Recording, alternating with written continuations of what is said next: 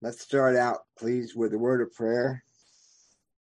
Lord God, our almighty, wonderful Father, we're so thankful to you, Lord, for bringing us together. We're thankful to you, Lord, for this united prayer, sermon audio, Zoom prayer meeting, which we can have, which we enjoy, which we look forward to every single day that we have it, Lord. And we just pray that today, this morning, you would open to us the marvelous and the wonderful truths of your holy and blessed word. Father, let your Son Jesus be revealed to us in all of his glory and magnificence, in all of his wonder. And Lord, we want to thank you that we are your children. We want to thank you that we are citizens of the kingdom of heaven, ambassadors for the Lord Jesus Christ. I want to thank you that we are salt and light. We pray, Lord, now open our eyes, our ears, our hearts, our minds, and our souls to receive the engrafted word which is able to save us to the uttermost. In the name of Jesus we pray. Amen. I'm going to be looking this morning at Acts chapter 19. That's quite a chapter in the book of Acts. We see that Paul spent quite a bit of time in Ephesus. And this morning's devotion is entitled Revival at Ephesus. We see here in verse 8 that it refers to Paul being there 3 months. And then later on in verse 10, he spent 2 years disputing daily in the school of one Tyrannus. So Paul spent quite a bit of time in Ephesus. Ephesus was apparently a major city, a major province. They worshipped Artemis or Diana. The town was full of idolatry. The town was full of witchcraft, magic, things such as that. When the chapter starts, Paul discovers 12 individuals who had only been baptized under John's baptism rather than the baptism of the Lord Jesus Christ. And so he explained to them that John's baptism was for the forerunner of the Lord Jesus Christ. And then once Jesus came, his disciples baptized in the name of Jesus. And so they were rebaptized, and Paul laid hands on them, and they spoke in tongues, and they prophesied. And we see that throughout the Bible, that whenever the Holy Spirit comes powerfully upon individuals, they prophesy. Back in the book of Exodus, Moses was given the task of sitting there day and night, all day long, and explaining the law to people and judging the people. And Moses' father Jethro came around and said, "You're going to wear yourself out sitting here all day. Find some men that you can trust and let them handle these matters between the people. And if there's something too hard, let them just come to you for that." And so he chose men, and God said he took the spirit that was on Moses and he put it on these men that were to be the helpers of Moses. And when the Spirit of the Lord came upon them, they prophesied. And that was in the book of Exodus. I want to read Acts chapter 19, and I want to start at verse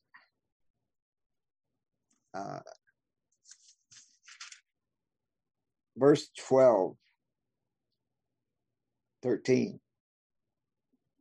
Let's start at verse 13. Acts chapter 19, verse 13. Then certain of the vagabond Jews, exorcists, took upon them to call over them which had evil spirits the name of the Lord Jesus, saying, "We adjure thee by Jesus, whom Paul preacheth." And there were 7 sons of one Sceva, a Jew and chief of the priests, which did so. And the evil spirit answered and said, Jesus I know, and Paul I know, but who are ye? And the man in whom the evil spirit was leaped on them and overcame them and prevailed against them, so that they fled out of that house naked and wounded. And this was known to all the Jews and Greeks also dwelling at Ephesus. And fear fell on them all. And the name of the Lord Jesus was magnified. And many that believed came and confessed and showed their deeds.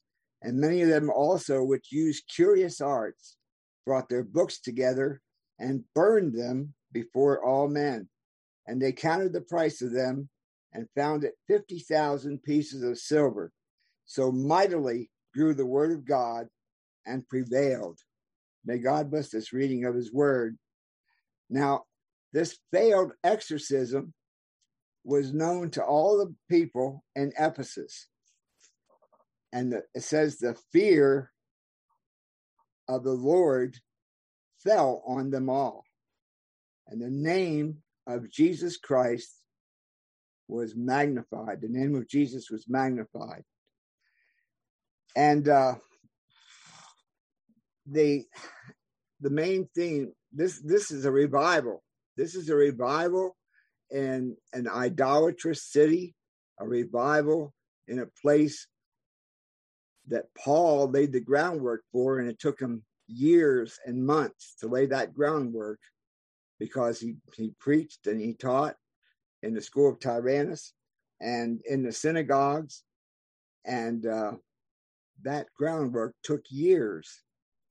But then revival broke out in the city, and when revival broke out in the city, the word of God reads, many that believed came and confessed and showed their deeds. And we believe that in fact, we're praying for revival to break out here in our country, in our world. We need a pandemic of the Holy Spirit to just settle upon this earth. I know that as I've pastored churches, I had a vision of people just falling down on their knees in the street and confessing their sins to the Lord under heavy conviction, because that's what you get when a revival breaks out. You get people to where nothing else matters to them except to clear their conscience. Nothing else matters to them but to get rid of that burden which is upon their soul, to confess their sins to God and to seek forgiveness. And this has to be done, I believe, publicly. Looking at Romans chapter 10, I believe, it says, what saith it? And verse 8, Romans 10:8. But what saith it? The word is nigh thee, even in thy mouth and in thy heart. That is the word of faith, which we preach.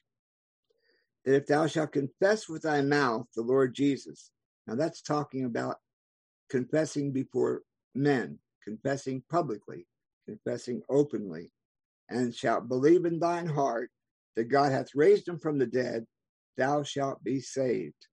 For with the heart man believeth unto righteousness, and with the mouth confession is made unto salvation. That's why the preachers say, come to the altar, confess, and they have them stand before the congregation, and they confess their faith in Lord Jesus Christ publicly. And baptism, you'll see I'm wearing a ring here, although my wife passed away several years ago. I tell people I wear the ring so I don't have to beat off women with a stick. But the ring is a sign of my vows, my covenant with my wife, which that covenant is broken now, but I still wear the ring. She's still here with me. But baptism is a sign of our covenant with the Lord Jesus Christ, because here is our old life, and then under the water, we're buried with him in baptism. And then as we come out of the water, we're renewed, and we're new creatures, and we're new in Christ, and we're risen from the grave to live a life which is pleasing to God, a life which glorifies God. And when revival breaks out, I believe that things will change. Things will change in society. Things will change economically. Things will change in our personal lives. Revival will be a wonderful thing. But I want to read here. I've been reading several books on revival. I want to read here some of the results of revival. This was from the Welsh revival. An estimated 100,000 confessed Christ. The Congregationalists added 26,500 members. Another 24,000 Welsh joined the Calvinist Methodist Church. About 4,000 opted for the Wesleyan Church. The remainder were split between the Anglican and several Baptist groups. The effect on Welsh society was undeniable. Output from the coal mines famously slowed down because the horses wouldn't move. Miners converted in the revival no longer kicked or swore at the horses. So the horses didn't know what to do. Judges closed their courtrooms and with nothing to judge. Christians wielded the revival as apologetic against the growing number of skeptics who denied religion. If we see revival, we're going to see drug addicts saved. We're going to see alcoholics saved. The chains of alcoholism and addiction will be broken. Lives will be transformed. You know, we've seen that. If you've been a Christian for any number of years, you've seen people transformed. I've read many times where the most sinful or the meanest man in town is the one that gets converted, and then the revival breaks out in the town because of that, because everybody knew. And I run into this myself when I was in the ministry, when I was pastoring a church. They'd say, "Oh, you can't do anything with old Joe down the road. Old Joe down the road is set in his ways. You can't change him." But you know, the Lord can change him. The Lord can change him. So there was a great revival in Ephesus. They burned their books. Oh, that's one more thing I wanted to bring out. One more point is it has to be out in the open. And they burned their books. They didn't set them aside and look at them later. They didn't sell them and propagate them. And there's been times that I've been convicted and I've had to take things and just throw them out in the trash and get them out of my house, because I don't want anything in my house that would stop the Lord from giving me the blessing. I don't want anything in my heart that would stop the Lord from giving me the blessing. In fact, there's a famous sermon. It's called "My Heart Cries Home," and if you've never heard it or read it or seen the booklet with it in it, I recommend you do that. "My Heart Cries Home," where he goes through each door, each room in his heart, as the Lord Jesus Christ comes to his invitation, comes into his heart, and what things are in each room of his heart. And so outside, we need to be sure our homes are clear of anything that would stop the blessing of the Lord from reaching us. Inside in our hearts, we need to be sure that our hearts are right and pure before the Lord, and that we're walking in the Spirit and in holiness. Thank you.